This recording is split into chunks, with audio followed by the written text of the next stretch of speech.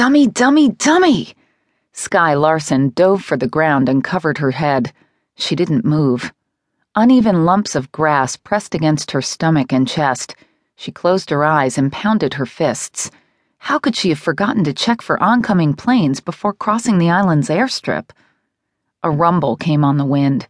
She looked up to see a small Cessna airplane heading straight for her. The pilot gestured for her to get out of the way. The plane roared over, barely missing her. Backlash wind threw her flowered skirt overhead and whipped the tall grass against her bare legs. She plopped her cheek against the cool grass and moaned, "Great, just what I need today." The blue and white plane scudded across the grass runway and stopped. She lifted her head and watched the plane circle at the end of the cut grass strip and taxi toward her. Seeing the "for sale" sign on her favorite piece of land was bad enough. Now she was going to have to face an irate pilot, probably one of those typical city dudes who wanted to escape from Seattle but brought the city with them instead. She struggled to her feet to brush grass and dirt from her blouse and skirt. Her world was changing, and she didn't like it. "Unbelievable," she muttered as she stomped across the grass runway toward the approaching plane. She breathed in the scent of wildflowers and grass mingled with salt air. She loved this remote island in Washington's Puget Sound, its thick woods, quiet nights, and simple lifestyle. It was safe. No drugs, no vandals, no violence. Not like in the city where she'd grown up.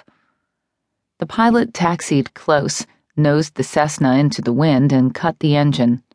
Sky braced herself as she watched long legs, clad in khaki dockers, descend from the plane, followed by a sleek torso covered in a brown polo shirt. When his head emerged, Sky groaned.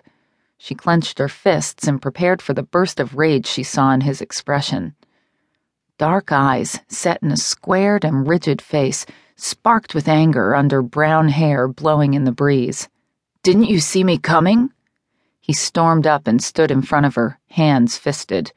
"It's only by the grace of the Almighty I didn't smack into you." Sky pulled herself upright, jutted her chin, and clamped her teeth together. "You could have pulled up and circled around." And why hadn't he? "Now I'm low on fuel. My blasted fuel gauge must be off." That explained his overreactive anger. He was just as mad at himself as he was at her. "Well," he demanded, "what do you have to say for yourself?" Sky tore her gaze away from the fire in his eyes and looked past him at the whitecaps tossing in the straits of Puget Sound. What could she say? That she'd been so distracted she'd ignored caution and crossed the small island's grass airstrip without looking? "You missed me," she shrugged. "You're a good pilot." Air whooshed from his lungs. "Don't tell me you test every pilot's ability this way." She brushed aside wisps of hair loosened from her braid. "Of course not. I didn't hear you." She gestured toward the choppy bay. "I didn't expect a plane today. It's windy. Which is why it's a miracle I missed you." Wind whipped her skirt around her legs, the hem snapping against the tops of her hiking boots. She tugged on her braid. "The way this day is going, I'm surprised you did."